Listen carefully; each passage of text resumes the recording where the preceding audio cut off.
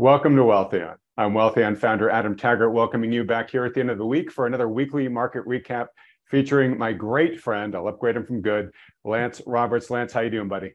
Hey, I like getting promotions. That's always a good thing. Adam, how are you? I'm doing okay. Been a bit of a rough week for those folks that have been tracking. My mother did pass away this past week. It is very sad. There were a lot of elements of her passing that actually were fairly wonderful. If we get a chance near the end, I'll share a little bit because it might be instructive for us to talk about, Lance. A lot of things I learned under duress over this past couple of weeks that may benefit from folks who also have parents who are aging at this point in time. But we'll get to that in a bit. Let's get to the current market action. I want to ask, markets are down a little bit ending the week than they were at the start of the week. Are we beginning to see some topping here or just the pause that refreshes? Well, unfortunately, we just don't know yet. It was interesting that, so let's kind of step back for just a second. Last week we were on the show. We talked about how the market was 3 standard deviations above moving averages, very overbought. We're due for a correction. And so we got a bit of that correction this week. We haven't triggered sell signals yet. So again, right now, the bull market is still very intact, even though the market did pull back a little bit during the week. What was interesting is, and this is simply a function of momentum and psychology, and bullishness is really getting very bullish right now. If you take a look at the American Association of Individual Investors, if you take a look at the institutional professional managers, and just basically look at asset allocations of managers and retail investors, it is basically everybody is now back in the equity pool. So they went from extremely bearish in October. And you and I were talking about how we had this extreme bearishness, which from a contrarian standpoint was a bullish indicator for the markets and suggested that markets would improve from that point, which obviously they have. Now we're back to extremely bullish, where everybody is only expecting markets to go up. Downside risk has been eliminated. Take a look at call options, which are now, we have the highest level of call options on record. Nobody wants to own puts anymore. And that's just that exuberance has now come back into the markets. And I thought it was very interesting this week. Jerome Powell had testimony before both the House Banking Committee, House Financial Services Committee, and the Senate Banking Committee. And what was interesting is that he went literally out of his way to make sure and state that they are not done hiking rates yet, and that inflation was not coming down as quickly as expected, unemployment was too low, and that more tightening was going to be needed in order to make sure that we don't get a resurgence of inflation down the road. Now, that information is not bullish for long duration stocks. And what do I mean by long duration stocks? If I buy a stock where I am dependent upon future earnings to justify the current valuation, that requires a lot of time, right? The company has to grow in to those valuations. So that's a long duration stock. That requires stronger economic growth, lower rates of inflation, and basically low interest rates to help support the debt that goes underneath that growth. None of that is what the Fed's talking about yet. Everybody's still chasing tech stocks. So again, it's very interesting. The market is completely ignoring what the Fed is saying. In fact, the market, the Fed said, we're going to hike 2 more times. And the market said, no, I think it's just once. It's like you've got Fed speaker after Fed speaker coming out saying, we are going to hike more. And the market's like, I don't believe you. So, nonetheless, the market's around. A lot of this momentum, a lot of this is end of the quarter positioning. Don't forget that next week is the last week of the second quarter. Right. Right after the 4th of July, we're going to kick off earnings season already. I mean, we just went through earnings season. Now we're going to have it all over again. So millennial earnings season coming back. Everybody's going to get a trophy because we've been cutting estimates again. But this next week, we could see this market kind of travel all over the place. It wouldn't surprise me to see a little bit more of a sell-off in the markets next week, because if you just think about a lot of portfolio managers, so pension funds, mutual funds, portfolio managers, anybody that runs any type of balanced allocation. So if they run 80-20 stocks to bonds, 60-40, 70-30, 30-70, whatever it is, whatever that mix is, they're now overweight equity because equity has gone up. Bonds really haven't gone anywhere this year. So they will have to do is they will have to sell some equity in order to buy fixed income. So that's just going to be that rebalancing that's going to occur at the end of those quarters. So that may put a little bit of additional pressure on equities going into next week. I don't know. But that's one potential catalyst out there.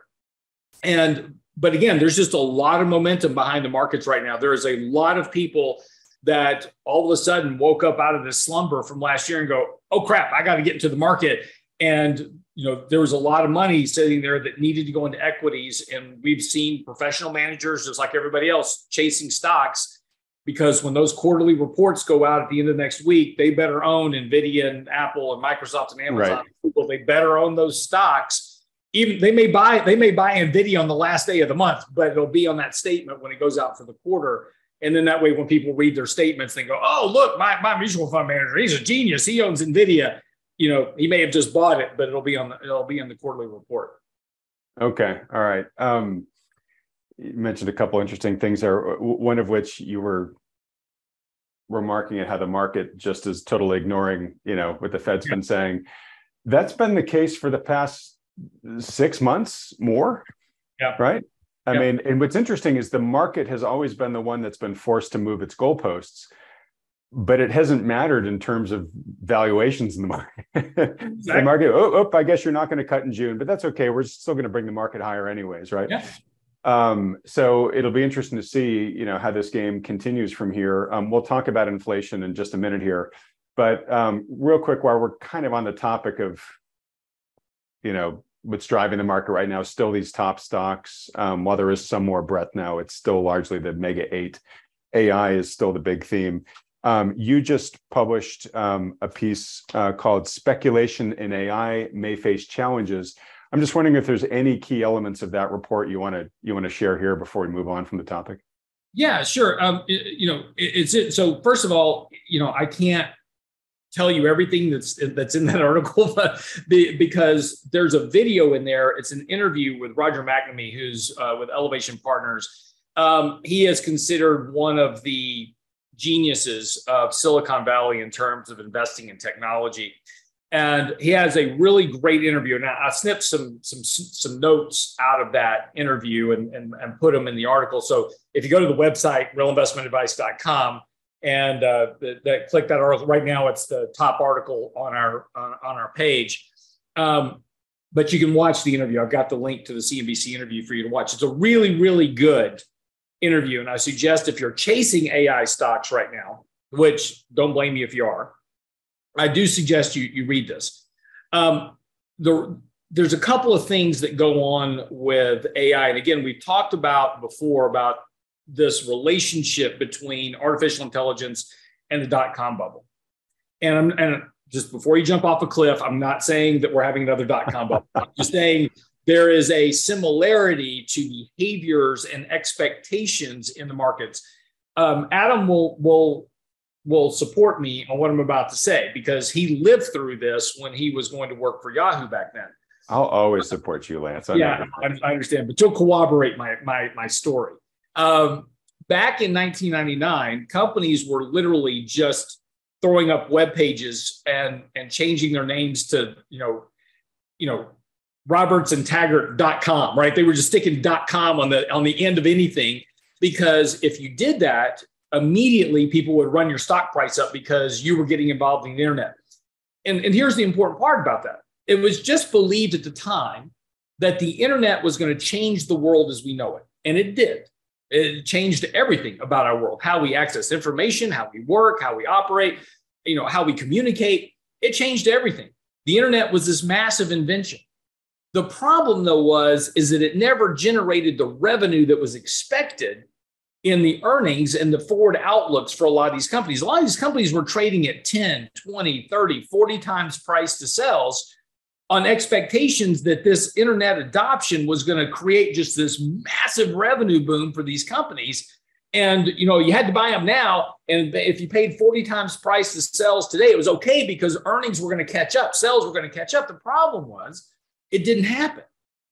And the reason it didn't happen was because people couldn't figure out how to monetize the websites.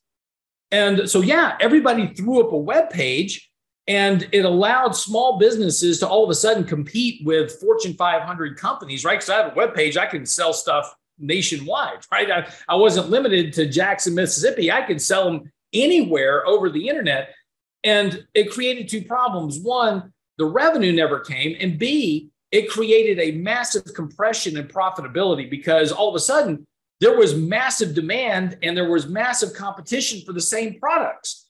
All of a sudden, this was available to everybody. So if I had a widget to sell, like I wanted to sell this coffee cup, well, there was 900 other people selling coffee cups just like this. So if I wanted to sell the coffee cup, I had to cut the price of the coffee cup, which ate into my profit margins. So the problem is that now, did earnings grow? Absolutely. Did things improve? Yes, absolutely. Just not enough to justify 10, 20, 30, 40 times price to sales. That's what's happening today, is that we have, and then look, and here's the other thing about this. AI has been around for 10 years. If you have an Apple phone, you've got Siri. That's artificial intelligence, right? That's been there for 10 years. We've been doing this for 10 years. The market needed something recently to get out of this malaise from last year. And all of a sudden, everybody just latched onto AI because of ChatGPT. Well, the problem with ChatGPT is it's free. You don't pay for it. You use it, but you don't pay for it. But it costs a tremendous amount of money to build these AI models. So if you want to buy a GPU, it's $250,000. The other cards run about $190,000 a unit.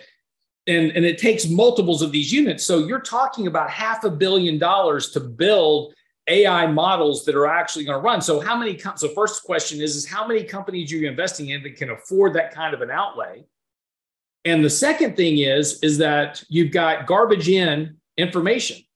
The problem with ChatGPT is you've got to go back and fact check ChatGPT because the information it puts out is just the information that's culling off the internet from its test database. So if there's any information that is false, misinformation, et cetera, in that database of information it's working from, it's going to put out a false output. It's the old statement in math, right? Garbage in, garbage out. And then finally, the last problem is what I just talked about. If Microsoft, as an example, let's say Microsoft is the only company on the planet that has an artificial intelligence model that works. Okay, just say that. And it's doing well, and Microsoft's making money. What do you think is going to happen next? Right? There's going to be 50 other companies that come out and go, oh, I can compete with that, and I can do exactly the same thing, and I can do it cheaper. And so the problem then becomes, so let's talk, and we talked about NVIDIA before, and this is kind of the point of the article. Competition is going to bring on lower prices because NVIDIA may sell the very best GPU in the world. Arguably, it is.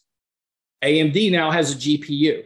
There will be other companies that come out with GPUs and they'll say, you know what, mine's not quite as good as NVIDIA. I'll admit to that, but it's cheaper and it'll get you to where you want to go. So if I'm a smaller company that builds an AI model and I can't afford $500 million of NVIDIA units, I'm going to go buy somebody else cheaper. Well, eventually NVIDIA goes, I'm going to have to start lowering. If I want to hit those 50% revenue growth that I need to do in order to justify 40 times price to sales, I've got to sell more units. That means I have to sell them at a lower cost. And it's just simply a function that innovation will breed competition. Competition will breed lower prices. But again, this is all kind of covered in that article on AI, and they face a lot of challenges.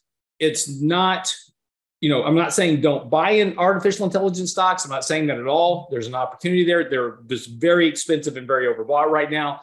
Wait for a pullback. But the important thing is don't forget to sell them because just like in 1999, there was a bunch of companies that were going gangbusters. And if you sold them along the way and took your money in, you made money. There's companies, JDS Uniphase, Cisco Systems, that have never gotten back to their 2000 peaks. If you bought them back in 2000, you're still underwater today, 23 years later. And that's what will eventually happen with a lot of these AI stocks. There'll be a couple of winners. There's going to be a lot of losers over the long term. So if you chase that market now, just don't forget to sell along the way. All right. Well said. And folks, you should definitely go read that article at realinvestmentadvice.com, making Lance's shameless plug there for him. Thank you. I've had a lot of great interviews recently, and I feel badly. I can't remember which recent interview this was stated in, but the speaker was talking about how what we're likely seeing right now, or what we're seeing right now, seems very similar to previous big run-ups where there's been a lot of excessive euphoria, particularly about a tech type company. They talked about two examples. One was Amazon back in 98 or 99. It was when Bezos was on the Man of the Year time cover back before they still called it Man of the Year. They hadn't switched over to Person of the Year yet. And I can't remember what the price was. It might have been like $100 a share or something like that at the time. But if you sold then, you would have made a really nice gain. And then after the dot-com bust, Amazon went down to something like, I want to say it was like $6 a share. I mean, it's like a 94% decline. Yep. And it did eventually get back to $100 a share and then went way far beyond that. But that process took a decade and a half. Yeah. It took a long, long time, right? Same thing with RCA, which was, a behemoth in the radio space. And then, was getting ready for the advent of TV to come in and change everything, right? And if you bought RCA, I think right before the big 1929 market crash, if you didn't sell it, you didn't get back to that price, even though all that technological development did happen, right? So the promise of the technology in both cases was realized. It just took a lot longer for the underlying intrinsic value of the company to rise back up to what the exuberant price was when the market first woke up to the promise, right? So we very well may be saying the same thing here. I feel comfortable making the call that we are in companies like NVIDIA. I just don't see how they. But let me just, I don't disagree with you. Look, NVIDIA is probably going to have a 50% correction at some point just to, bring earnings back down and, into some level of valuation that makes some sense. I mean, it'll still be expensive, right? I mean, NVIDIA right now could lose 50% of its value and still be trading at 10 times price to sales. So, I mean, even a 50% correction would still leave the stock very expensive from traditional measures. But, that's going to potentially happen at some point. There is a difference, though, this time between Amazon of the late 90s versus today and NVIDIA today versus stocks we saw in the late 90s, is these companies actually make money. Back in the late 90s, a lot of these companies didn't have revenue. They didn't have cash flow. They barely have business models that work. And, we were trading off these companies based on how many eyeballs per page they were getting. And, so I don't, again, you'll see a lot of similarities and you'll see a lot of people putting out articles. And I've even put out graphs as well. It says, hey, look, this, artificial things running just the same way as we saw back in 1999. But there are some fundamental differences. Doesn't mean that you still can't have a big correction. Still doesn't mean that you can't have a significant pullback. Still doesn't mean you shouldn't, take profits along the way and protect your capital. But I just want everybody to be careful going, hey, this is just like 1999, because it's not. There are some very fundamental differences at this time, from last time. So just be a little aware of that. Okay. I think that's good. I do think that we're still saying the same thing, that the risk here is that a share of NVIDIA could be worth the same amount an uncomfortable number of years out in the future. No argument with that whatsoever. Okay. All right. Well, look, on this point, I just want to mention one or two interesting things that I saw recently. One is, by the way, was that interview you were talking about, was that Jim Bianco you had on this week? Yes, it was Jim Bianco ahead of this week. I can't remember if it was Jim telling the story or not. It very well could have been, and my apologies to him if it was. Great interview with Jim, and we're going to talk about Jim in a second when we talk about inflation. But just to the sort of the level of, I guess we'll just say bullishness that's in the market. One is I saw a chart that was basically cheekily asking, is the NASDAQ the new crypto? Because it was charting, or is tech the new crypto? Because it was charting the NDX versus the price of Ether. Yeah. And it actually has outperformed the price of Ether this year, right? Yeah. So it's just a warning sign. Is that speculation? We can debate on it, but it's there is no doubt that we've gotten into a very speculative phase of the market, just from a sentiment standpoint. As I said earlier, if you take a look at sentiment, it's just everybody can't get into the market fast enough. That is simply FOMO that's going on. So it is very, and this is the interesting thing, right? So we go back and look at 2020. And, you have the big crash in March, 35% down. And then everybody comes in with $5 trillion worth of liquidity and, just money has to go somewhere, right? And so money just goes into stocks, and we're speculating on GameStop and AMC and memes, Bed Bath & Beyond, right? Most shorted stocks, et cetera. And, we had that fantastic run. And it's interesting now because we're seeing exactly that same type of attitude in terms of investor sentiment. But you don't have this big liquidity push, right? You don't have those big capital injections coming in at this point to drive this, market substantially higher. And there's an interesting dynamic that's coming up. And this is one thing, and I'm going to say this, and then, you can bookmark this for later. We'll see if I'm right or not. But you and I talked about student loan payments last week, did we not? Oh, yeah. Right. So that's 40 million. It's actually 44, but that's 40 million people at $300 a month. That's 12 billion a month in revenue. That is about to get sucked out of Amazon and Microsoft. What have people been using this money for? Buying computers. Right. And sorry to correct you, but it's 12 billion of income. Yeah, that's right. This is people's, after tax money they're going to have to spend.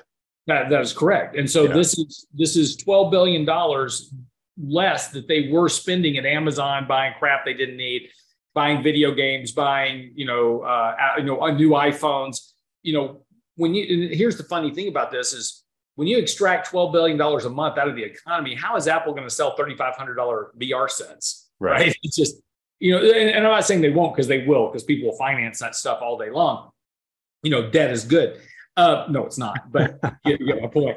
But, that's the one thing that, when you talk, I hate to use the term, it's different this time, because I'm not saying that, but that is a difference that we have right now versus what we had back in 2020, when we had this type of speculative push in the markets, is that the liquidity, right? The ability to have cash to invest is getting extracted from the economy. And I don't think, and maybe I'm wrong, markets have a very good ability to price in things, right? Things that we didn't think that the markets could price in. They priced in the banking crisis. They priced in rate hikes. The market right now is trading, has basically taken out of the market the impact of every rate hike since last year. Because we're trading back to March highs of last year. So all those rate hikes the Fed did, the market's already recovered all of that decline.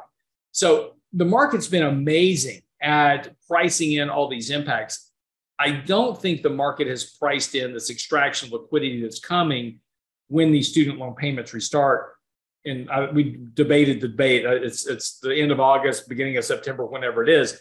But when those repayments restart, we could very well see a very sharp, rapid decline in retail sales in a month.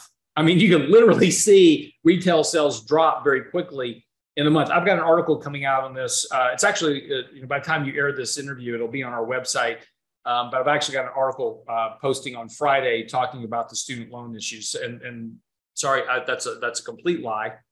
That's a complete lie. It's next Friday. Next Friday, I'll have this article out. Friday, I'm going through all the recession indicators. So on our website, we'll have a new article going through every recession indicator that says we've got a recession coming, but why don't we have a recession? So that's coming up as well.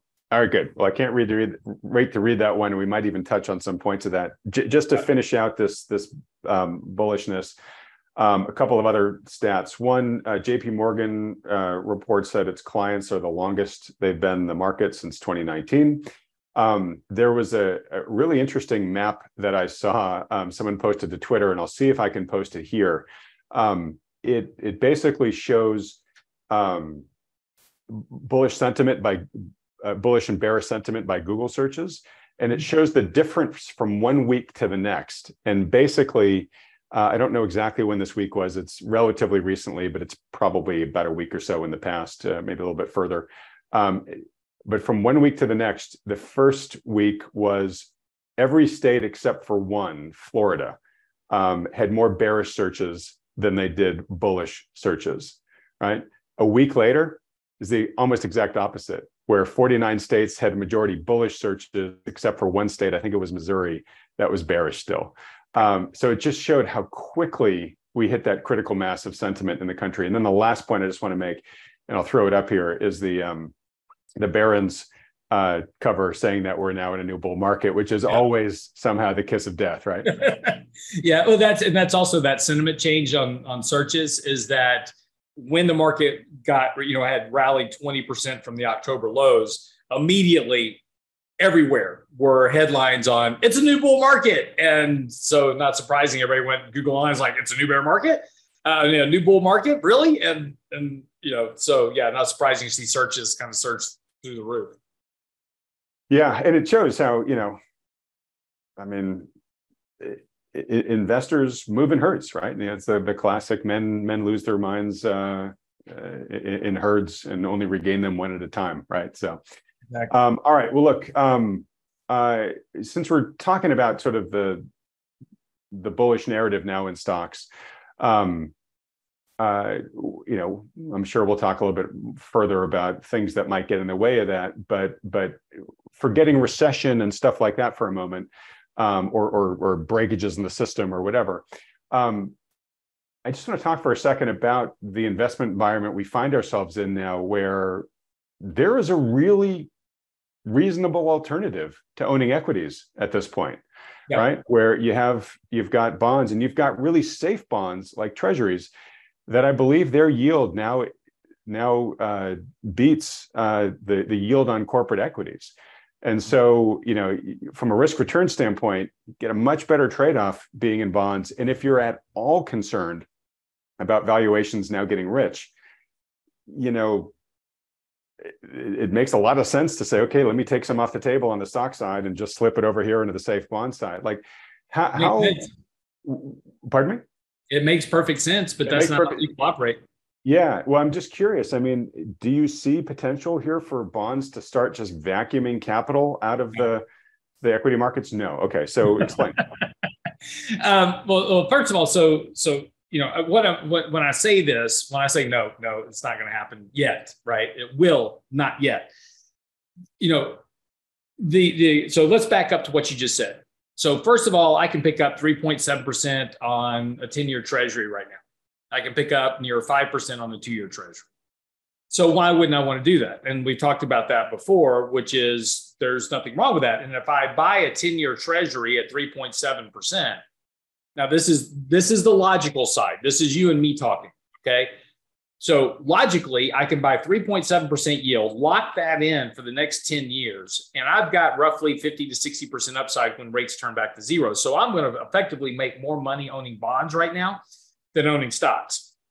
So I'm not going to make that this year, right? I'm going to make that over the course of the next few years. I'm going to outperform stocks by owning bonds. So logically, the best investment I can make right now is buying some treasuries. And I can buy triple B and better rated corporate bonds and pick up 6-7%. If I want to step down the risk curve a little bit, get into some double B pluses, got to be real careful what you own. But there's some double B plus bonds sitting out there that are yielding 7-8%. So there is a real alternative. And again, if I can buy bonds, corporate bonds. In fact, there's a really good interview. If you catch it, Jeff Gunlack did an interview on CNBC not too long ago, talking about this very specific thing.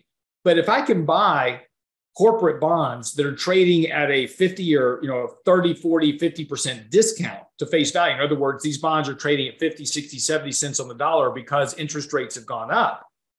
Then most of the risk has already been wrung out of these corporate bonds, assuming you're buying good companies, right? I'm not talking about buying a company that's eventually going to go bankrupt. You can look at the balance sheet, determine its interest coverage ratio and those type of things. So if I buy a good, fundamentally sound company, I can buy companies that are trading at a deep discount, have gotten most of the risk run out of them. I'm getting a 7, 8, 9% yield to own them. And then that bond is going to mature at face value. So I'm going to get all that capital appreciation as that bond moves back up to par. Now, I get a guarantee, I get a function of return of capital, plus I get the yield while I'm waiting. Why wouldn't I want to do that? Because it's not making me 10% right now or 164% since the beginning of the year. Why the hell would I want to own bonds when I can own NVIDIA and make 164% since January? Are you stupid? That's the emotional trade-off that we have going on. Look, I've seen this time after time after time. Real example, 2000. Peak of the market in 2000, dividend CDs at banks, FDIC insured CDs paid 8%. Could not get anybody to buy them in December of 1999 and January of 2000-ish, right? I was trying to get clients to buy these 8% CDs because I was worried about the financial market going forward. Nobody wanted them because everybody assumed the market was going to keep going up 15% a year as they had just seen it do for the last 5 years. So nobody wanted 8% CDs. By the time we 2000, everybody wanted them, but those yields didn't exist anymore because yields fell. They were gone. So as investors, we have a very short focus on what the market's doing today. We don't look at what the market's going to do tomorrow. And this is why I've told you before, you have to play chess when you're making your investments. It's not checkers. And see, like a big mistake investors are making right now is they're buying 6-month treasuries, 1-year treasuries, 2-year treasuries to get that 5% yield. Like, oh, I'm smart because I'm getting all this yield. What are you going to do when that matures? Because at some point, if Adam's right and we have a recession, or we just have an economic slowdown of significance, or if you do have something break, the Fed's going to drop rates to zero. When that bond matures, your alternative is going to be zero on yield. Now, what are you going to do? Right? Now you've locked yourself into a very low rate of return by buying short duration bonds and not looking out that curve and giving yourself time to alternate. Because when that rate drops back to zero, you're going to have to figure out where you're going to put capital next. And that's going to be the problem when you get outside of this very short window that you're looking at. And this is the problem that all investors make. I'm not looking down the road 2 years or 3 years or 4 years. I just know right now, if I can buy Amazon, I'm making 20% this year. So why do I own bonds? That's just stupid to buy bonds when equities are returning, 5% a day type thing, right? So. All right. I get it. And human nature way better than I when it comes to investing. You've been doing this for a long time, and I'm not shocked at the average investor's ability to get bedazzled and be charmed by the latest fad. I'm just curious though, from an institutional standpoint, you would think those guys would be smarter. They aren't most of the time. Right? They can't be. It's career risk, right? I have the same problem as a portfolio manager. At the end of this year, you're going to ask me a question next year. It's like, how were your returns last year? Right. And so I better be able to say, yeah, we posted we either beat our benchmark or matched our benchmark, whatever it was next year, because we're all focused on those year returns. That's career risk. And every professional manager faces this. There's not anybody out there, with the exception of people like Warren Buffett and other big institutional investors, that don't have the capital constraints that most mutual fund managers have, most portfolio managers have, et cetera, which is generating this annualized rate of return. Every year we have these articles come out and they say, well, the latest S&P 500 SPV, report says that 80% of fund managers underperform their benchmark. Well, of course they did. They have to pay taxes. They have to pay fees. They have to, they have other expenses that an index doesn't have.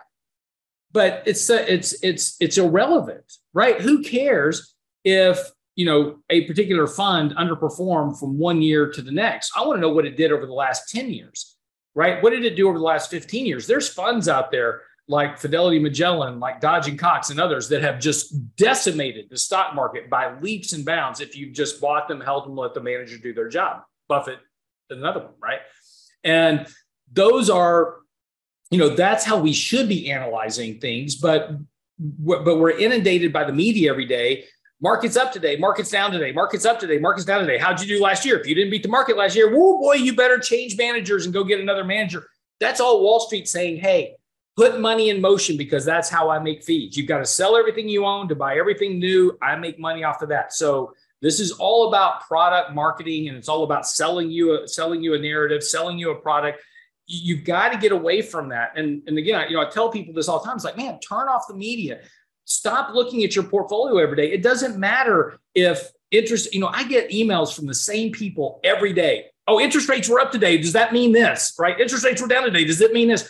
No, it doesn't mean any damn thing. It just means that the markets are repricing every day for what's happening with yields. It has no direction, impact, or influence over what's happening long term, which is all about economics, inflation, and interest rates. That's it. That's all that matters long term.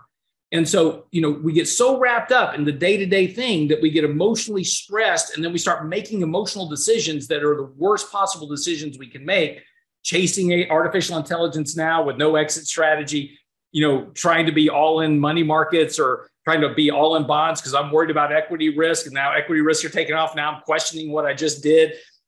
That's markets. This is why having a disciplined approach, having an allocation structure, and not worrying about what's happening today, but looking down that road, look down the road 3 to 5 years. Where am I going to be in 3 to 5 years? How's my strategy going to work? You'll be a lot better investor over time, and you'll make a lot more money. All right. Well, very well said. Again, folks, this is why we have an experienced financial capital manager on this channel so that you can get the real skinny from them. All right. So let me just pull this thread for a moment here too. So, bonds may become even more attractive coming down the road because central banks are still hiking, right? So we got our skip from Powell, but it's definitely a skip. It's not a pause. He's been saying, look, we're going to still hike from here. The vast majority of the Fed board agreed that we would do the skip, but then we're going to hike probably at least 2 more times. We've had several central banks now re-hike, right? Mm-hmm. So we had the Bank of England, we had the Bank of Norway, and they both hiked 50 basis points. I think both of those were surprises. And then the Swiss National Bank just hiked 25 basis points this morning. So this very well may be a preview of what's to come. And this is where I want to get into Jim Bianco's world. So of course they're doing this because of inflation, right? But real quick, but I need to stop you right here so we have a good baseline where we're going off on. Great. This is going to be important. What the Fed is doing is to control inflation. That's all on the short end of the curve. We've talked about this before. 2 years and less, that's what the Fed controls. Yep. Out there on the end of the curve, 10 years, 20 years, 30 years, that's all economic growth and where real inflation is, right? And economic growth. So, when you start talking about long-term over the next 10 years, where's inflation going to be 10 years from now? That's the Fed does not control that end. That's all economics. On the short end, it's the Fed interest rate. So yeah, you're right. Absolutely. These banks are hiking interest rates. The Fed is going to hike interest rates again. The market right now does not believe the Fed. I think they're stupid, but they don't believe the Fed. The Fed, right. Well, so one of the things that might force the market to wake up here is a conversation I had with Jim the other day, which is he was talking about the base effects in terms of how CPI is calculated. You and I have talked about this many times. And he is willing to go out and say inflation is going to go up this summer. Because the base effect comparisons become a lot less generous. And he was saying that, a year ago, June, the monthly CPI for that month was somewhere like 1.5%. It's much lower. 1.2. 1.2. Okay, 1.2%, much lower this time around. So CPI will come down in June, but then it was 0.0% in July. Right. Yep. Highly unlikely we're going to have monthly CPI that low here. So CPI is probably going to tick up in July. And he said there's a few others like 0.1s, 0.2s in there. Yep. So very likely we're going to see CPI start marching up. Now, I'm sure the Fed is aware of this. That's probably why they're still talking about doing some more hikes. But optically, it just looks really bad. And it's probably going to put a lot of pressure on them, especially as we're going into an election year, to be seen as being even more aggressive, coming out from this. And the market's not expecting that. Market's expecting this decline in CPI to continue.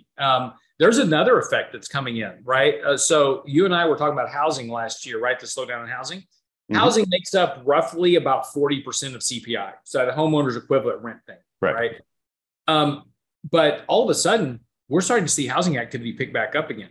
So this whole idea that housing was going to crash and that was going to be a big drag on inflation, and there is a lag. There's about a 3-month lag to housing, so it takes about 3 months for price changes to show up.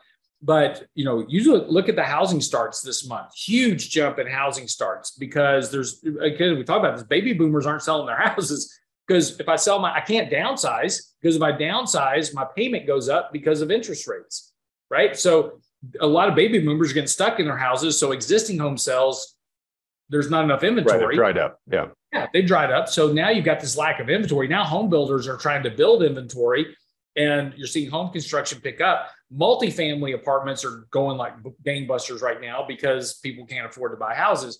So all that's going to feed in and keeping that homeowner's equivalent rent probably a lot more elevated than what the market's anticipating. And so that's the one thing I'm watching really carefully. Okay. I just recorded a great discussion with Ted Oakley that's going to air this coming week. And he did kind of, clarify something we were scratching our heads about earlier, where we were talking about, hey, this housing market's really looking pretty awful. How are the home builders at all-time highs?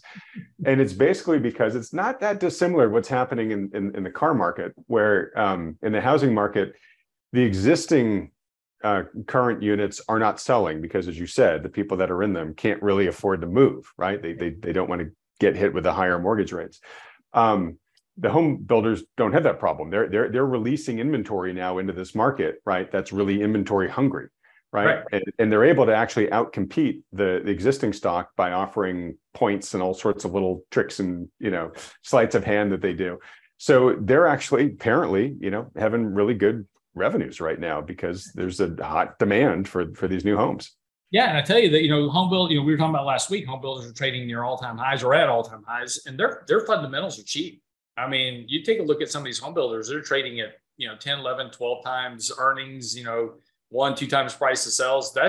They're fundamentally cheap companies and pay a dividend. So they're really overbought right now. You have to wait for a pullback, but I've got no problem with you buying home builders on a pullback. Okay. All right. I'm trying to figure out if I would make that same statement. I still am kind of bearish for the housing market overall in the long run, but we'll see. We'll see. All right. This is probably one of your statistics that you're going to mention in your report that comes out tomorrow. But looking at leading economic indicators, they've tumbled for the 14th straight month here. So I just wanted to pull that up as an example of the continued flotilla of macro data that belies the market optimism here. And this is one that you've reminded us many times, pretty much has a perfect track record of determining when we're in a recession, and certainly we are well into recessionary readings on this indicator. Yeah, the indicator you want to look at is not just the LEI index. No, it's fine to look at just the LEI index. There's nothing wrong with that. But really what you want to pay attention to is the 6-month rate of change in the leading economic index. That has it has a perfect track record of predicting recession. So if it doesn't have a recession this time, this will be the first time since like the 1960s that it's been wrong. So, there's always the first time with an indicator being wrong. But, that's where we are right now. And so the article tomorrow, the article yesterday, because this is on Saturday. Yep. So the article yesterday was talking about these recession indicators, and I go through the leading economic index is one of them, and of course we go through our own economic composite indicator, which comprises 100 different data points of service, manufacturing, OECD indicators. I mean, just really a broad look at economic activity that's in recessionary territory. You go through all these indicators, they're all just inverted yield curves, right? We have 100% of the 10 yield curves we track all inverted. So, everything is screaming you're going to have a recession, yet it just doesn't seem like we're going to get there. And what I think it is, and this is kind of the statement I make, is that because of all that monetary liquidity that's still chunking around the system, now you got that $1.7 trillion of the Inflation Reduction Act going in.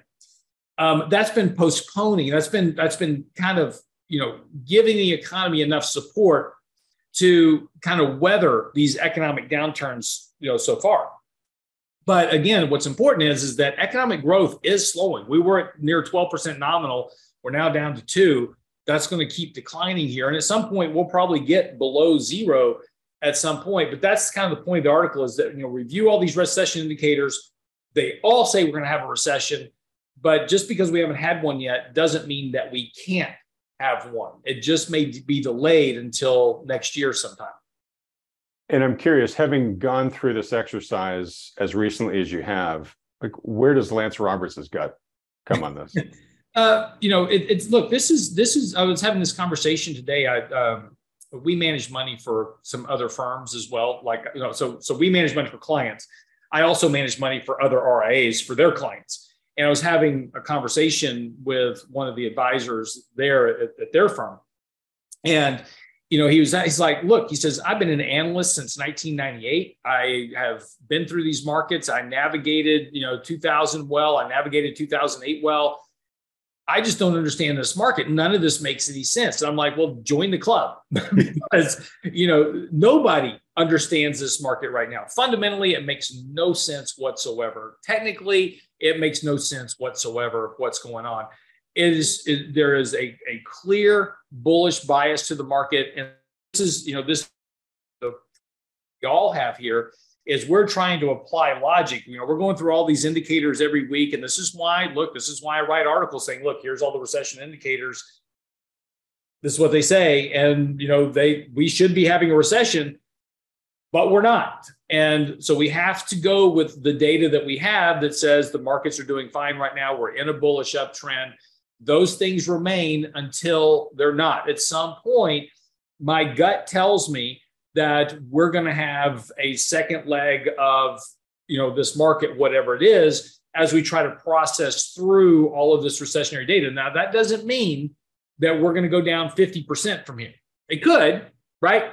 But you're going to need something to really break. I mean, you're going to have like major credit risk failures or something like that to really bring this market down. It's going to have to be something that's very sudden and unexpected, like JP Morgan fails.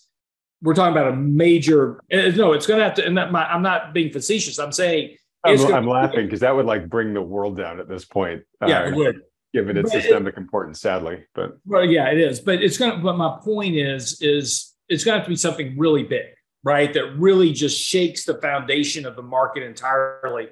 That's what would bring the market down 50%. Most likely, the next leg of this is going to be a 10 to 15 to 20% decline, tacking on to what we did in 2022. We'll retest the lows of October of last year, maybe even set new lows as possible. But because we need to come back and we need to revert valuations to a degree. One of the key defining differences between a bear market, which everybody said last year was a bear market, it wasn't. The difference between a bear market and a correction is a bear market reverts valuations. We never reverted valuations. Right. Valuations are still very elevated. In fact, the NASDAQ valuations have increased by about 30 to 40% since the lows of October and are now challenging its peak valuations that we saw back post the financial crisis and post 1999. So, it is, we've had very, very steep valuation increases in stocks and NASDAQ, NVIDIA, good example, that aren't justifiable. So you're going to have another leg of this correction that brings down those valuations at some point. And that would be coincident with probably a much slower economic environment. That's my gut. Whether or not that happens, you don't bet on that, right? That's the expectation that may happen in 12 to 18 months, maybe 24 months, maybe 36. The problem is we don't know when it'll happen. We have fairly high confidence it will happen. But between now and then, this market could be up another 20%. And, before you get that correction. And so, here's the challenge. And I said this before, you could sit here today and go, you know what? I'm out, right? Just get me out. This market's run. It's too stupid where it is. I'm out. So great. You get out in cash. The market runs another 20% from here. And you go, well, I guess I'm wrong. I'm going to get in. And then it corrects right back to where you are. And now it's a much better risk reward. Valuations have corrected. Prices are better. You're deeply oversold. And this is the opportunity to buy, into equities. But you're right here where you were today, but at a point in the future. And that's the challenge of this market and why you can't make these decisions that I'm just going to be out and wait, because by the time it's time for you to get back in, you're going to go, well, it's still overvalued because it's where it was 2 years ago. That's deeply different. right? Because of what's happened with prices. The difference between price and value is what you're talking about. Yeah. Correct. And so this is why it's so important not to let your emotional biases weigh in and, keep a view on the logical thing, right? Because we do. The fundamentals matter, the logic matters, all that matters. And we're paying very close attention to that. But right now, we also got to make money in the short term. We have opportunity, and then we have long-term opportunity. Long-term opportunity is coming where I can buy stuff, put it to work, and then you and I can stop doing videos because we'll talk in 10 years, when the next leg is over. But right now, we've got a short-term trading opportunity we take advantage of. The long-term investment opportunity is probably still coming. All right. And you made a really good argument for why we have you on the show. One, to give us that big strategic line of thinking, but also the fact that nobody knows how it's going to play out. So we'll have you here every week, kind of tracking what is happening, right? Right. Yeah. And I tell you, I cannot wait for the day where you and I can be talking about the great valuations that are out there in the market, and which of the many of them, do we want to pick as the best contenders for growth over the next 5 to 10 years, right? I mean, that will be a wonderful time. That would be a wonderful time. And I've been waiting for that for the last 13 years. So I know. But how nice will it be to have people telling us we're being too bullish for a change, right? Exactly. Yeah. All right. Well, look, just to stay on the parade of concerns for a moment. I'm going to get to the state of the consumer in a second, but there was a headline that caught my attention. I just thought I'd throw it up here. I don't know if you have anything to add to it, but it says that the Atlantic is very unseasonably warm right now, or hot, and that May of this year has seen the highest temperatures of any May in the Atlantic since 1850. And I grew up on the Atlantic seaboard and up in New England, and that a hot season in the Atlantic means much more likely you're going to have more hurricanes and more powerful hurricanes, because you have all that heat energy that's spinning the storms up. And it's not climate change. Okay, let's put that aside for a second. I don't want to create a huge. What I'm saying is you're going to hear a lot of it, right? It'll be the seas are getting warmer. It's climate change is impacting us. That no, it's El Nino, and we go through these phases in the atmosphere of La Nina and El Nino, and we just went through a La Nina phase where temperatures are a bit cooler. We're about to go through a phase where these temperatures are much warmer for the next couple of years. So we're going to see more hurricanes, higher temperatures. That's just a function of the environmental system and the way it works. And we're just into one of those phases right now. And that's why it's freaking 100 degrees in Texas right now. And we're just preheating. We're not even in the summer yet as far as Texas goes. So, we're going to be seeing temperatures in Texas. We'll be talking about record temperatures in Texas, and, demand on heat grids has nothing to do with climate change. It has simply to do with the La Nina and El Nino patterns that are going on. And we're about to go into an El Nino pattern, which is a lot hotter. Okay, so that's going to result in more hurricanes. It's likely going to result in more hurricanes. And so those are just kind of like curveballs that Mother Nature throws at us during the year in terms of how damaging they might be, right? Yeah. So that's potential outlays that we don't have factored into our national budget yet at this point in time, right? And the disruption that may have in certain parts of commerce. Related to this weather, just pulled up a headline here that says. I guess it's pretty hot in Kansas right now too, not too far from you there in Texas. Yeah. Says that wheat farmers in the state will reap their smallest harvests in more than 60 years. So my point is just, humans are generally bad at assessing risk, especially risks that aren't immediate and incredibly visible. We've talked about this a lot in the past. And that's just sort of general, but we do a really bad job of budgeting for the unexpected. And it seems like this year we may have, our healthy share or maybe even unfair share of the unexpected. And certainly from a climate standpoint or weather standpoint, it looks like it's starting off that way. So anyways, just curious if you had anything to add to this in terms of how destabilizing the mix could get with some of these natural curveballs that may come our way.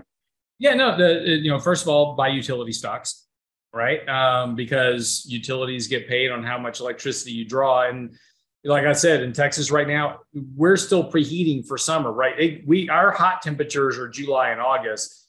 we're not even, we're really just about, to the end of June, and we're already hitting 100 plus. We've had 100 plus degree days for the last 3 days. Heat indexes have been hitting 108, 109, 110. I went out running last weekend because on the weekends I put my miles in. And when I got back from running, I did about a 5-mile sprint and came back.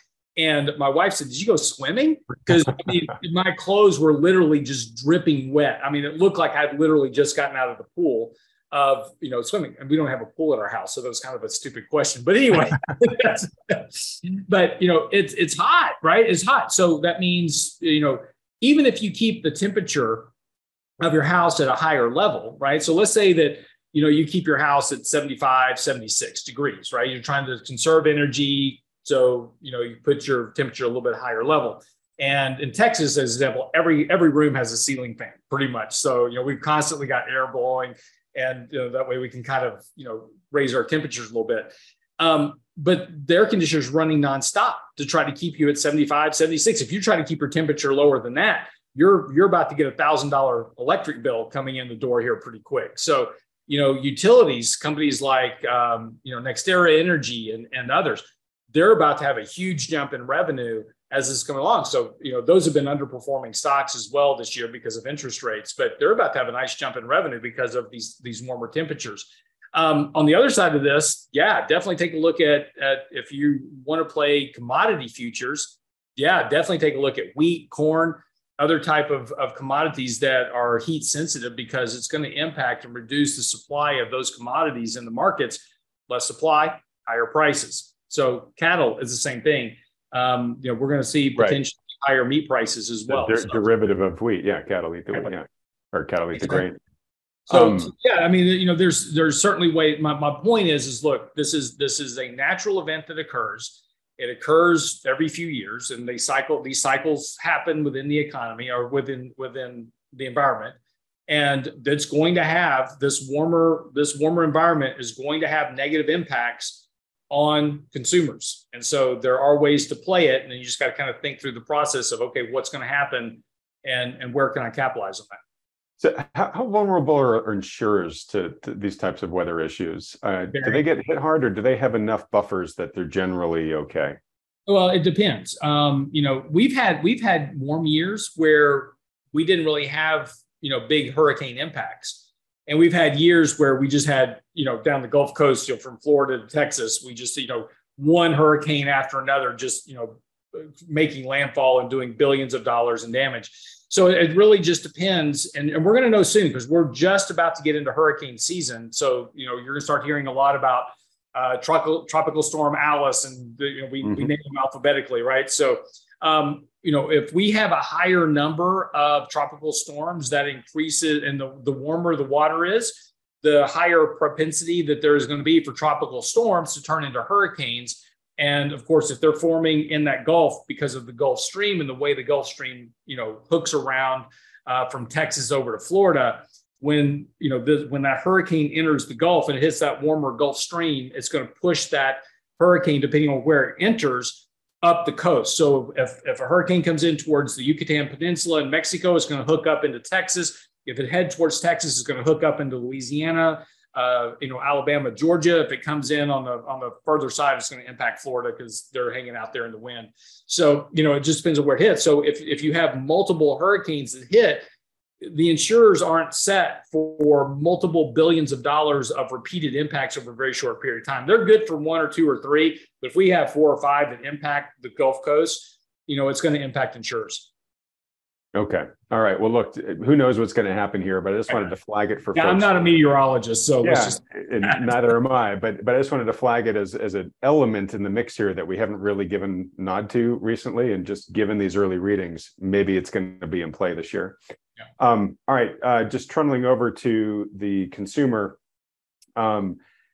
It's not looking so good for all the reasons that you and I have been talking about, Lance, right? I mean, if you're in the top 10% that owns the vast majority of financial assets, probably a pretty good year for you, to be honest. But if you're a regular Joe or Jane, it's probably a tougher and tougher year. There was an article I read on Zero Hedge that basically was just a compilation, and these were just anecdotes, but they were a compilation taken from Reddit of people talking about, I guess in a board there, of just how it's getting harder and harder to get by. And I mean, the stories are just human stories, and they really are like, they tug at your heartstrings, because in many cases, these are people, some of them making six figures collectively, just saying like, look, there's just nothing left over, or gosh, we're having to dip into savings, or hey, we're having to make like really, really hard compromises right now to our lifestyle, and we're not in a recession, and we're making six figures, right? So if it gets worse than this, one of us loses our job, like, well, we don't know what we're going to do, right? So anyways, a couple of stats here coming from Price Waterhouse Coopers. Just released their 2023 Hopes and Fears Global Workforce Survey.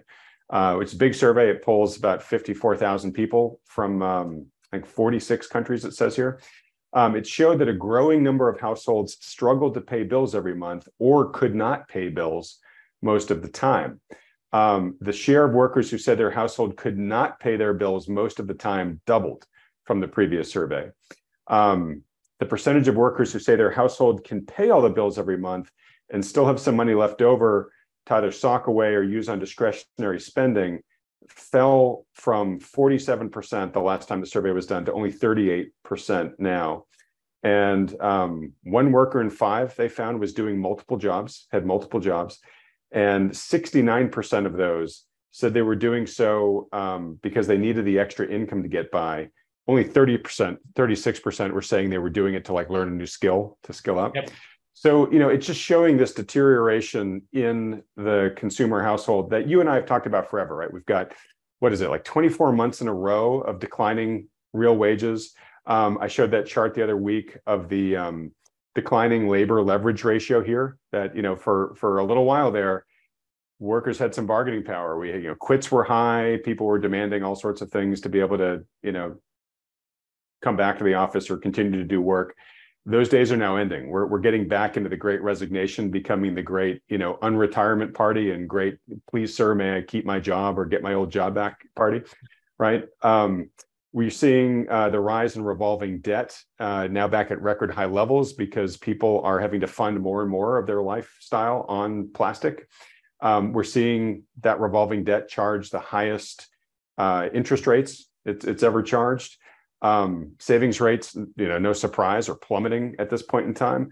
And we're starting to see defaults creep up, like in auto loans and things like that. So we're just really seeing the consumer struggle here. And I haven't read the report that you're going to release tomorrow, so I'd like to kind of hear your thoughts on top of this. But like, from the data that I have looked at, I mean, I don't see a lot of rescue here for these guys. And I can see potentially a recession at some point ahead, which could make this worse, right? Job losses kick into the mix here. It's going to get a lot worse. Yeah. Well, look, that's what the Fed has been clear that they want. They want higher unemployment. And that's you don't want to wish that on anybody, right? But in order to bring down inflation, you've got to have unemployment. So we have to kill demand, and that's its mechanism for killing demand, right? Yeah. Right. But let's step back and explain that real quick, because I don't think a lot of people understand this entirely. So our economy is 70% based on consumption, right? So we're a consumer-based economy. The problem is you cannot consume unless you produce first. In other words, Adam has to do some form of labor. We don't know really what Adam does for a living, but whenever he does work, and actually does work and gets paid, that's production. Hey, and if you figure it out, tell me, buddy. Okay? I will. So once Adam gets paid, now he's got money, right? He's like, look, I got a check, and he can run out and he can go buy stuff, right? So the consumption part can only occur after the production. Consumption cannot occur first. You have to produce first in order to consume. And that's just the function of the economy and how it grows over time. Now, to what Adam's talking about here is that in order to reduce that consumption, I've got to reduce the production. I've got to have people making less money so that they have less money to spend. Once I can reduce the consumption, 70% of the economy, then I slow economic growth, i.e. a recession. That reduces that reduction in demand, and reduced economic growth brings down inflation. What is inflation? Inflation is simply prices, supply and demand. That's all it is. I've got X amount of supply, I've got X amount of demand, and it's the basic, economic 101 graph. You have supply, demand, where they cross, that's the price. And so in order to bring the prices down, I've got to either reduce demand or reduce supply, one of the two. Well, I'm not going to reduce supply initially until I start getting into recession, and I reduce supply after. It's a lagging effect of reduced demand. So demand has to decline first, then manufacturers go, hey, I don't have as much demand, so I'm not going to produce as much. That brings down demand, supply, all that comes down, that brings down your inflationary pressures in the economy. That's what the Fed wants by getting unemployment higher. They want that to occur. And again, that's a bad situation. We don't want anybody to lose their job. That's just, nobody wants to be out of work. But that's what we've got to get to. And, right now, a lot of people have a lot of savings still, right? There's still a lot of savings that we gave people a bunch of money, right? They paid off credit cards. And so they had the ability to run credit card debt back up. Well, now they have, and those interest payments are coming in hot. But so far, they still got an extra $350 a month that they weren't having to pay on student loan debt to help meet those obligations.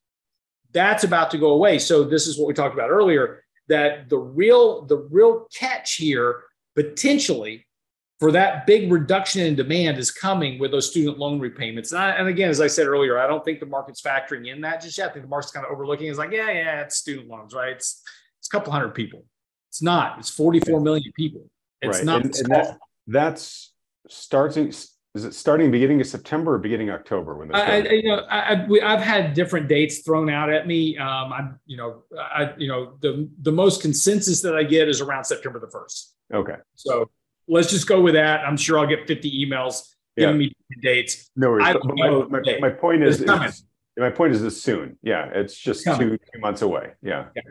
Or 3 on the outside, right? But it's like, so this is not an academic risk that you're waiving here. It's a relatively imminent one. All right. Well, look. Okay. But real quick to your point, though, just I'm very budget conscious in our household, and my wife and I both are. We have a function that we have a specific amount of money we live on every month, and it's just. We're pretty cautious about how we spend money. And, right now all our ACs are running at 76, 77 degrees because our electric bill was like $500 last month. So we're trying to get that down some, but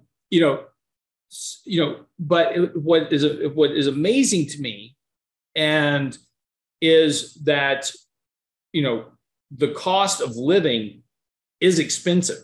I mean, it's the other night, we went to a fairly inexpensive restaurant. It was Father's Day. So my son drove down from Texas A&M to come visit. And so it was me and him, my wife, and our 2 daughters.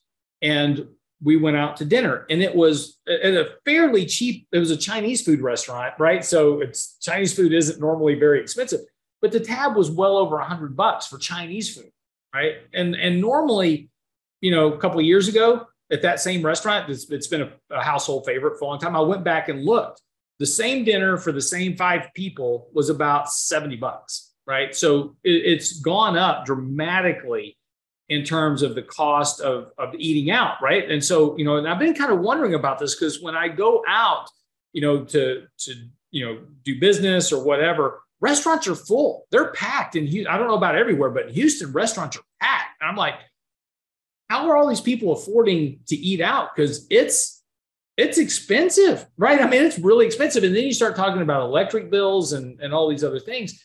And I just scratch my head over, if you're not making 100,000 plus, and you've got 2 or 3 kids, it's got to be tough to make, kind of make ends meet and get all the bills paid and taxes and all those type of things. So it's quite amazing to me how resilient the consumer has been over the course of the last, year and a half.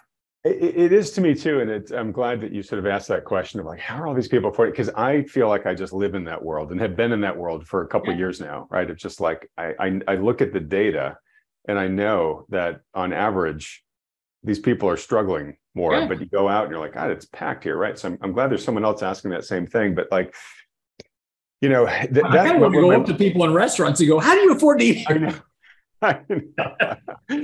I vote for you to go ask that the first time.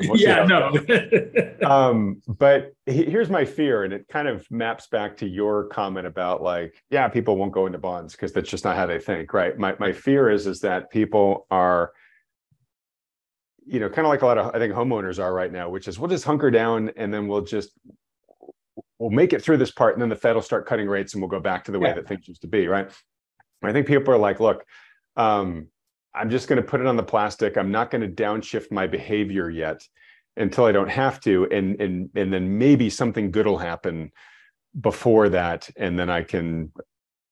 I don't have to worry. There's not going to be a real repercussion from here, and I feel that that's sadly a lot of times sort of human nature is to kind of have that overly optimistic, maybe sometimes kind of magical thinking, and then you get the Hemingway problem, right? Which is, how do you go broke? Well, gradually and then suddenly, right? Where it's just like all of a sudden, bang, I just cut off from my cards, or something happened and I lost my job or whatever, and then bang, we are really unprepared for this. And I fear that there's too many households that I'd like that might be kind of moving towards that destiny. Yeah, no, I don't disagree. I think one thing that may be factoring into this right now is, look, the market's doing well this year, right? The markets are up over 12%, 13% for the year, whatever it is.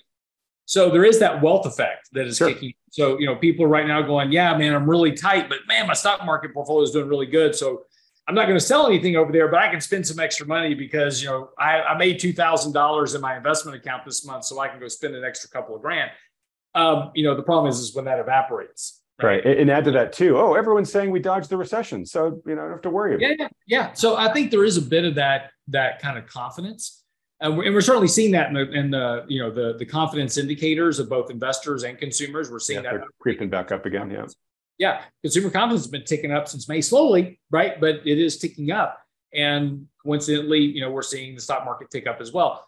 So, it is just kind of fascinating when, you look at and I've done, we do a lot of discussions and talks about the average consumer, the average investor, the average person.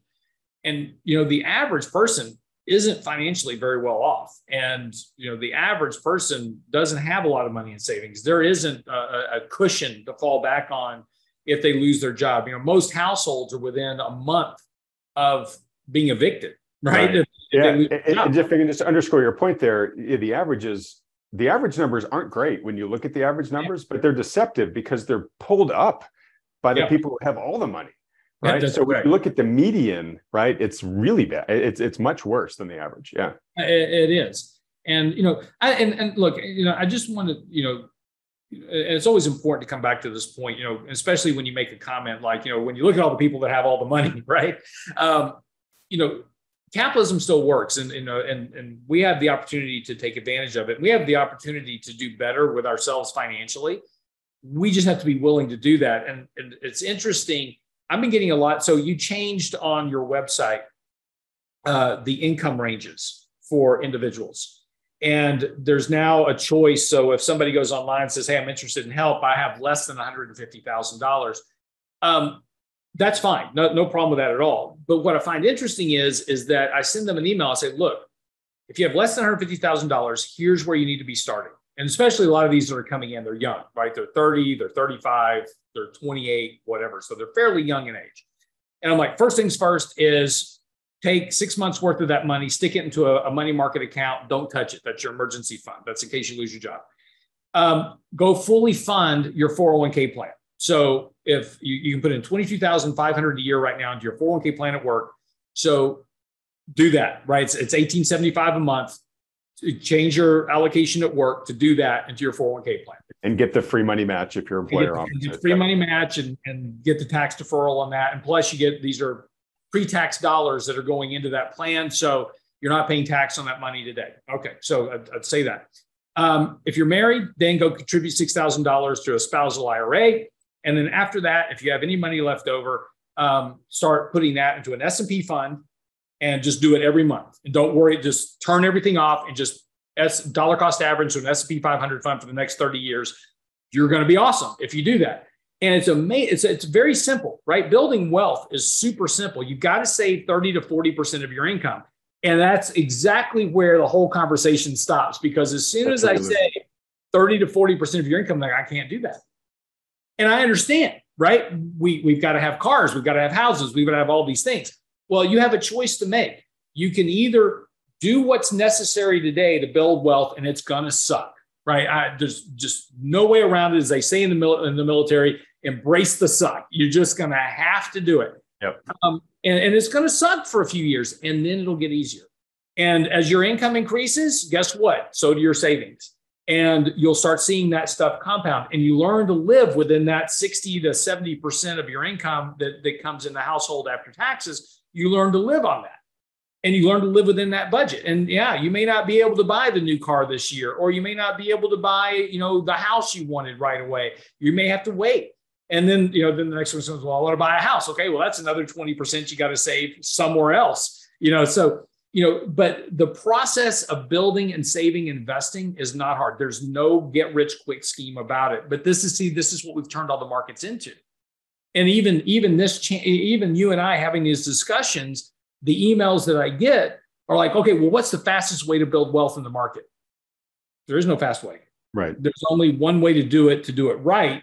You may speculate in the market now, and you may make a bunch of money this year, but let's go talk about the retail investors back in 2020 that made a bunch of money in 2021 and then lost it all in 2022.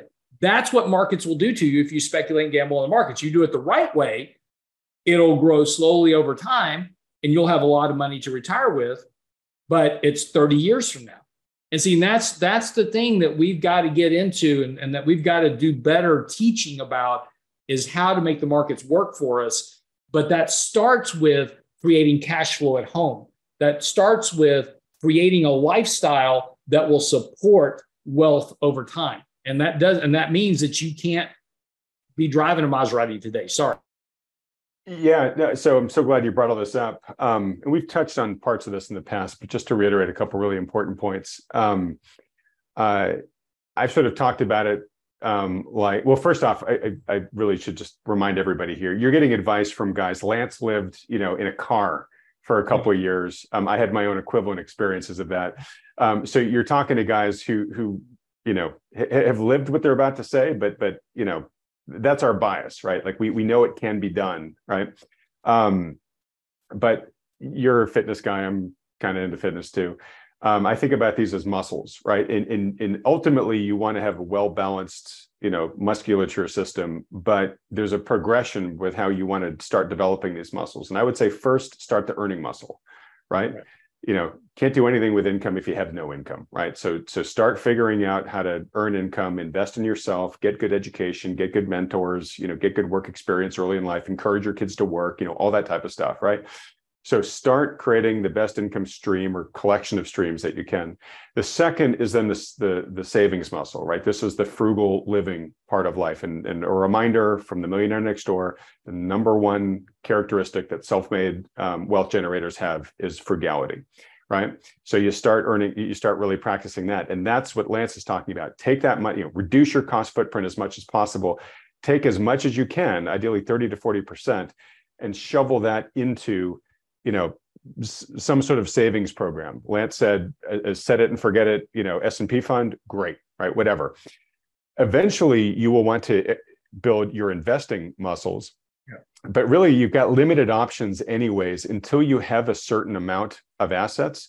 You or a financial advisor, they just have limited things they can do with it if it's below a certain level. So your focus is to graduate the amount above that threshold.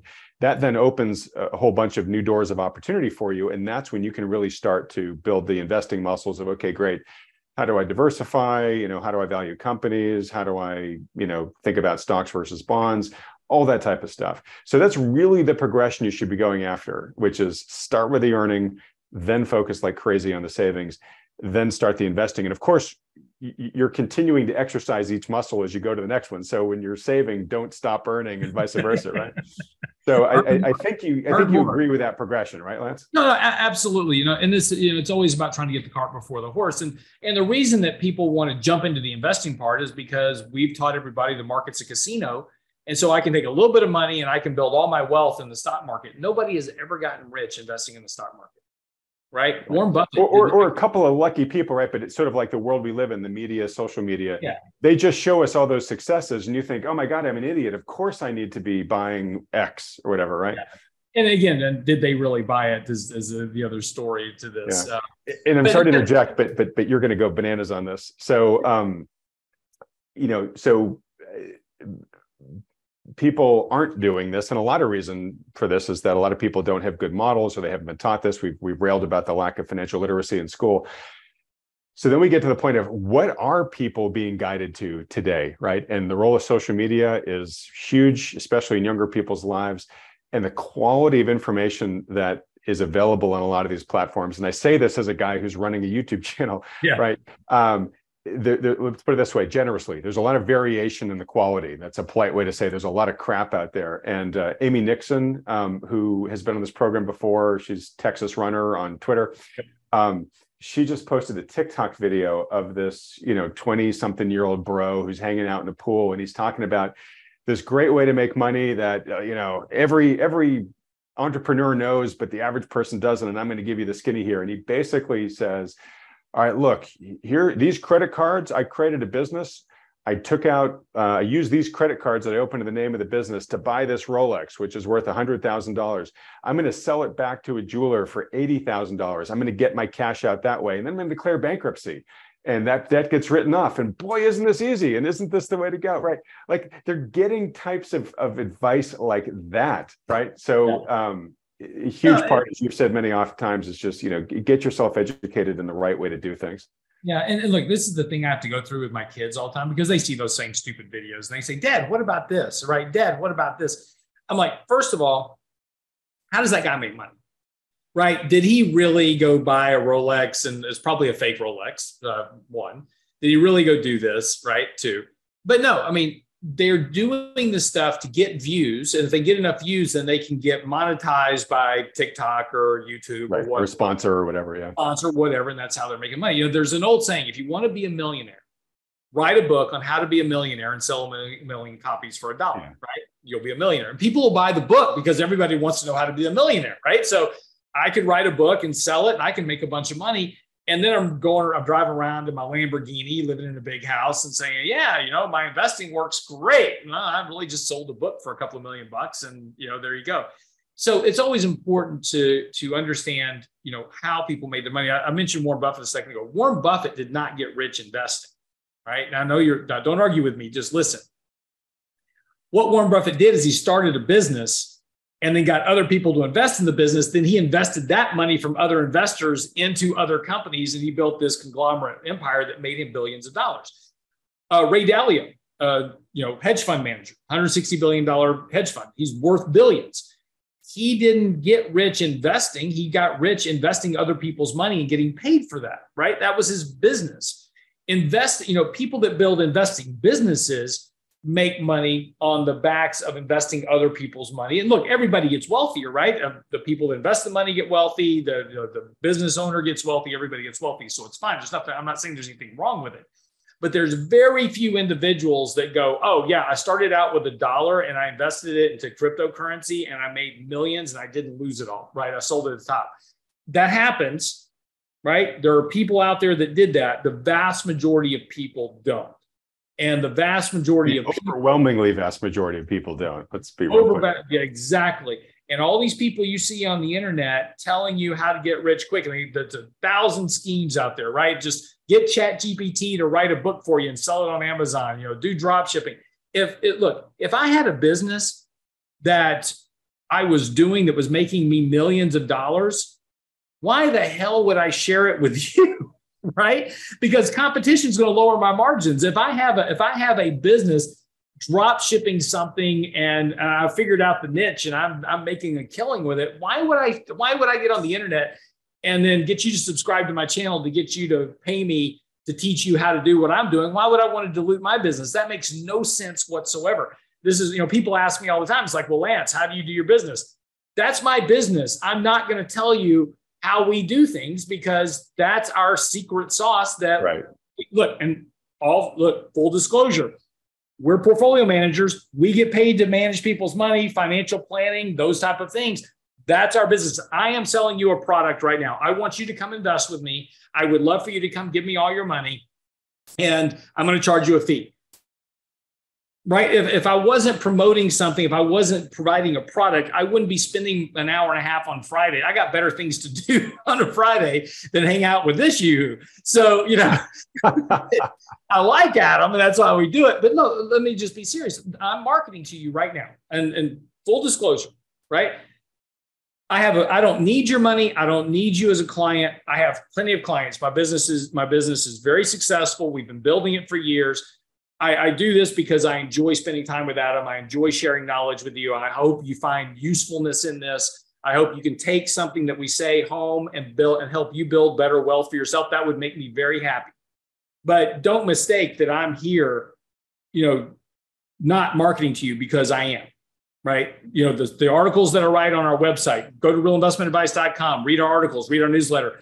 I'm marketing to you. I'm showing you I know what I'm doing. I show you that I have experience, and I hope that you will find value in that and you would like to become a client at some point. But if not, that's completely okay. But on the internet, when you look at people, and this is what gets me about specifically about what you're talking about, is that I'm highly regulated, right? The SEC, I've got to maintain records of every piece of advertisement I do, every piece of marketing I do. And at any moment, the SEC can walk in my door and say, hey, I need to see all these records, right? And if you said you did this, I need to see the record that said you did whatever you said you did, right? Right. And your downside for bad action is very high. Exactly. But because I'm regulated. Right. But all these other people are out here on the internet with no education, no degrees, no financial experience whatsoever, telling you to buy or sell this, and they have no risk of, if you lose all your money, there's no recourse on them. They have no risk to you. I have fiduciary risk to every one of my clients. And I have a responsibility to every one of my clients to protect their assets. These people on the internet don't. So the first thing when you listen to somebody on the internet, say, what's their risk, right? What is it that they know that I don't know? And are they really telling me something that is valid? And 9 times out of 10, that answer is going to be no. Yeah. So great topic. I didn't really think we'd hit this vein. I'm going to probably have to push some stuff off to next week as a result, but super important. And to that end, I mean, there are a lot of people out there who, we get painted with a brush of, oh, you guys are too bearish, right? And I like to think that we are literally just looking at the data and revealing our best interpretation of it and that of our experts, right? But there are definitely people out there that I do see as fear merchants where, I either look at their work or perhaps even know some of them and just say, you know what, like they are just saying this to sell a newsletter or whatever the product is, right? And so you have to be very, very cognizant of the source and how they make their money. When I totally agree with that. And the example I use, the TikTok guy with the Rolex, you follow his advice, you go to jail. Yeah. I mean, exactly. It's not just like uninformed advice; it's like really dangerous advice, right? He's having you try to commit bankruptcy fraud, right? Which there are laws and protections against. So and there's a lot. I'm seeing a lot of videos right now. On a whole, just create a business and then lease a car and then put it in this other business and do it. You're gonna be audited by the IRS to the end of time if you don't wind up in jail. I mean, there's certain people in this country that get away with tax fraud, but most people can't. So, just because somebody on the internet tells you that you can do this, you better understand what you're doing before you start doing some of these complex schemes, because you are going to get audited by the IRS. Well, and that's why I tell people to every week to work with a professional financial advisor. And I'd expand that to say for anything, look, if you want to talk to a professional lawyer about some of these decisions too, like, great, go ahead. Like my whole point is like validate, right? And whether you work with Lance and his team or the guys at New Harbor or somebody else, I don't care as long as they're good and they're held to a professional standard so that you can feel confident that the advice you're getting is being filtered through, an appropriate level of expertise, right? So anyways, folks, be careful. Who was it said, don't believe everything you read on the internet? That was Abe Lincoln, right? Probably. Yeah, exactly. Or is Pete Barnum and Bailey, one of the two, I don't know. P.T. Barnum. Yeah. All right. Well, look, we're running out of time here. First, let's get to your trades. Did you make any trades over the past week? None this week, because we were kind of already set up going into this week for a bit of a contraction. We've kind of picked up recently a little bit of more conservative exposure We did kind of shift, and we talked about this last week. We shifted the duration of our bond portfolio a bit, but this week we just kind of sat still and just kind of letting the market sort itself out a bit. We talked about for the past couple of weeks about seeing this rotation in the market from tech and discretionary into some of these other sectors, and we did see some of that happen this week. We still haven't we still have more rotation to go. There's still this kind of pushing bias on tech and discretionary, but we are starting to see a little bit of a pickup in some other sectors. And that's what you said earlier. We're starting to see this market kind of broaden out a little bit, and that's that rotation into some other sectors. And so this week we didn't really need to make any changes. I think we're pretty well positioned. We're still underweight equity. We're still overweight cash, but we need more of a correction. We're still in a buy signal right now in the markets that started a couple of months ago. Markets are very extended. We need and still overbought. So we still need a bit more of a correction. And again, I wouldn't be surprised to see this kind of correction or kind of continue next week. Now, importantly, a correction doesn't mean the stock price decline. A correction can also be the market just trading sideways. Like we saw, earlier this year, we went 45 days, we went nowhere, and then the market took off running. So we can go through these corrective phases where markets just go sideways and those moving averages catch up to the market. And that's okay. That's a good entry point if we get to that point. So over the next 30 to 60 days, we're either going to have a price correction or a consolidation that allows for a better entry if you want to add exposure. Okay, great. And folks, just a reminder, we'll have Lance back on this program every week, or at least every week that doesn't have something better to do, apparently. Talking to me, apparently, isn't you're the only thing I look forward to every week. So there you go. All right, thanks. I'm going to make that clip the teaser for this video, just so there you go. Absolutely, you should do that. But anyways, we'll have Lance on here, folks, to tell us, every week where we are in that progression. All right. Well, look, as we wrap up here, I did want to spend some time talking about some of the lessons that I learned through this, crash course in the healthcare system with my mom's illness and then passing. We probably don't have enough time here to do it justice, and I don't want to give it short shrift. It's a really important topic, I think, for a lot of people. Just a couple of quick things. So, Lance, I think we sort of floated this idea like a month or so ago about, hey, should we do a webinar on planning for aging parents and how to fund our own, healthcare needs later in life and whatnot. We did get a fair amount of interest in the comment section. So if you don't mind, now that I'm kind of reemerging from that whole crisis, I'd love to work with your team on getting a date for that we can communicate to folks. Is that all right? Yeah, absolutely. Would you mind? I'm out of the office today. I'm here with you, and I'm out office all day tomorrow. Would you shoot me an email and I'll take care of that for you? Absolutely. Absolutely.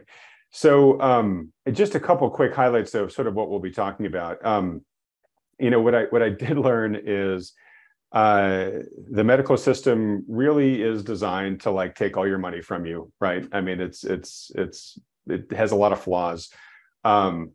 In my mother's case, she was, an example of somebody who didn't do a fantastic job of planning her later life and ended up in a position where she didn't have a lot of assets or income, in fact, very little. And there were a lot of things that weren't great about that in her last bunch of years. But from a medical standpoint, it was amazing to me, even before these past couple of weeks, the medical care that she could get for not having any resources. She qualified for a ton of healthcare services, but also senior living resources, subsidized food programs.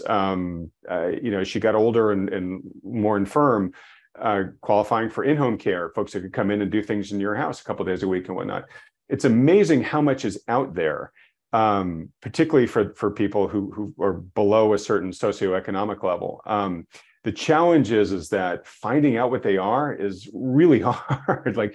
You have to have a quarterback in this game to really play the strategy well or really find out what's out there.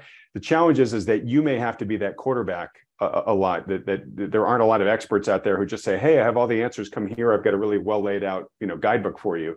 You have to be out there kind of piecing all this together. There are some experts who can give you substantial chunks of the puzzle, and if you can find them, they're amazing.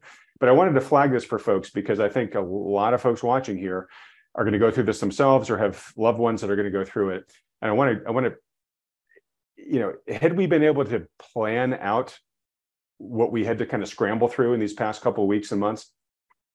If I could have planned that out a few years in advance, it would have gone way better for everybody. And so that's what I'm sort of trying to help people here with, is to maybe help them get this stuff, laid out beforehand, so that as they or their loved ones, start really needing these services, it's a gentle process and not a mad dash.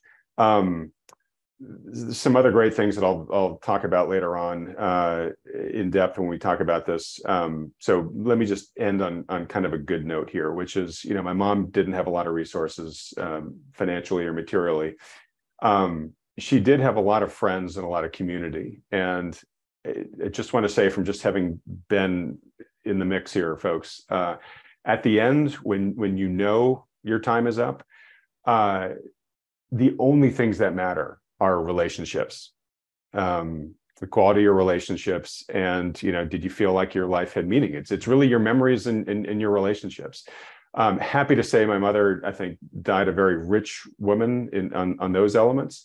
And the passing was pretty amazing, which again, I'll describe when we have more time. Very sad event, obviously, but I really couldn't be more grateful for how her passing went, in terms of, we thought we were going to lose her really quickly. We ended up having several days of her kind of recovering and being like completely with it consciously, and having phenomenal conversations and a lot of laughs. And she said all her goodbyes that she wanted to. And importantly, I was able to extract answers to a ton of questions that we hadn't had the chance to ask her before, both like logistically, and as well as just like, what do you want to have happen after you die, right? And that type of stuff. So, and then she ended up gently passing away in her sleep, as her, breathing got less and less efficient, but just a super peaceful passing. So first off, I want to say thanks to everybody who'd been checking in, and let them know that my mom had a really gentle exit from the world, which is wonderful. But in this process, one of the things that was kind of tearing me in different directions was my older daughter was graduating college. And I had to, at one point, leave my mom in the hospital to go to my daughter's graduation, which was really hard. But my mother was insistent we, sort of celebrate the key life milestones. And the college or the graduation, professor who was giving the convocation or whatever, had this great comment where he said, "Hey, the electrons in the atoms of our bodies were forged or were sprung into existence with the Big Bang." Right, they've been around since the beginning of the universe. The neutrons that give us mass, they were forged in the supernovas, over the billions of years since then. And through whatever process, science, fate, evolution, God, whatever you want to say, we as humans have emerged, right? We're this conscious species that, as Carl Sagan put it, gives the university an opportunity to understand itself, right? We're conscious of how the universe works. We're trying to understand its rules. In many ways, we are the creation of the universe that finally is able to understand how the universe operates. So when you sort of think of that arc, like, the gift of human life is so incredibly rare and priceless, right? And so what matters is what you do with that gift. Now, he was, talking about it with my daughter, but of course I was seeing the other end of that journey, which is my mom kind of evaluating her gift at the end of her life, and in large ways, certainly relationally, very happy with how she had spent it. So that's kind of my parting advice to people here, which is, yes, we talk about money a lot on this channel, right? But it's really a means towards wealth, and the wealth that really matters in the world isn't the financial stuff. It's not the material trappings, right? It's what persists at the end, which is the relationships, the meaning, the memories, et cetera. So hopefully, if you take anything away from today's video here, it's maybe a little bit more of an appreciation and a focus for how to spend your time going forward, which is, yes, focus on the money stuff. It'll be an important enabler, but really spend your time on the things that matter most, which largely is investing in your relationships and spending your hours on things that you think give your life purpose and meaning, so that when you reflect and all you have are the memories, you feel good about it when your time comes to leave. So I'll end on that, Lance. Anything else you want to throw into that mix before we wrap it up? No, there's nothing I can say that would add to that conversation. It's a great point. But as we talk more about this in the future, and yes, we'll get there's so many things that are available to help people. A lot of people complain about the healthcare system, like, oh, healthcare is so expensive. Yeah, we also have the best healthcare in the world, bar none. And there's so many programs to take advantage of to make healthcare affordable, but you just have to do the work. And unfortunately, like you said, just most people don't know about these programs.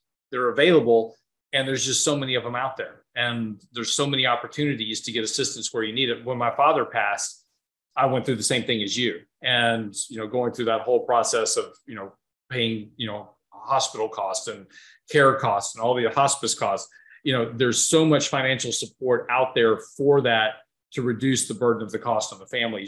But again, you got to know where to look. And so we'll certainly do a session on this and try to help people, figure out how to start planning for these type of things. Yeah, so totally agree. And I will say, look, I'm from a family of doctors and healthcare workers. There's a lot of valid criticism to be slung at the U.S. healthcare system. But I got to say, I mean, the quality of the care that my mother just got going through this as somebody with no assets was unbelievable. And maybe that's part of the problem. And maybe we're spending too much money at the end of life for really old people. But I will tell you, from a data point of one, our family was just incredibly grateful for all of that. And I will say too, ICU workers, hospice workers, Lance, those people are freaking saints. They are. They don't do it for the money, let me tell you. They don't. And the fact that they can come in day after day and treat people like royalty and see in many ways, some really horrible parts of human existence and still be so positive and not let it crush them. It's just, I don't know how they do that, but thank God that they're doing it. All right. So to wrap things up, folks, just a reminder, as I said I was going to do, we always encourage people to work under the guidance of a professional financial advisor and trying to navigate all of the issues that Lance and I talked about here. If you've got a good one who has created a personalized portfolio plan for you and is executing it for you while keeping you well informed, fantastic. You should stick with them. But if you don't have one of those, or you'd like a second opinion from one who does, perhaps even Lance and his team there at Real Investment Advice, then consider scheduling a free consultation with one of the advisors that Wealthion endorses. To do that, just fill out the short form at wealthion.com. Set up a consultation with these guys. Again, they're totally free. There's no commitment to work with them. It's just a public service that these guys offer to help as many people as possible make decisions prudently now in advance of what might be coming. And with that, if you enjoy these weekly market recaps that Lance and I do that increasingly just kind of spiral off into the big questions of human existence at the end of them, do us a favor and show your support by hitting the like button and then clicking the red subscribe button below, as well as that little bell icon right next to it. Thanks, buddy. Thanks so much for being with me on this journey again this week. I really do value these talks. Even if nobody watched, it's my favorite hour and a half of the week. Mine too. And we'll do it again next week. All right. Everyone else, thanks so much for watching.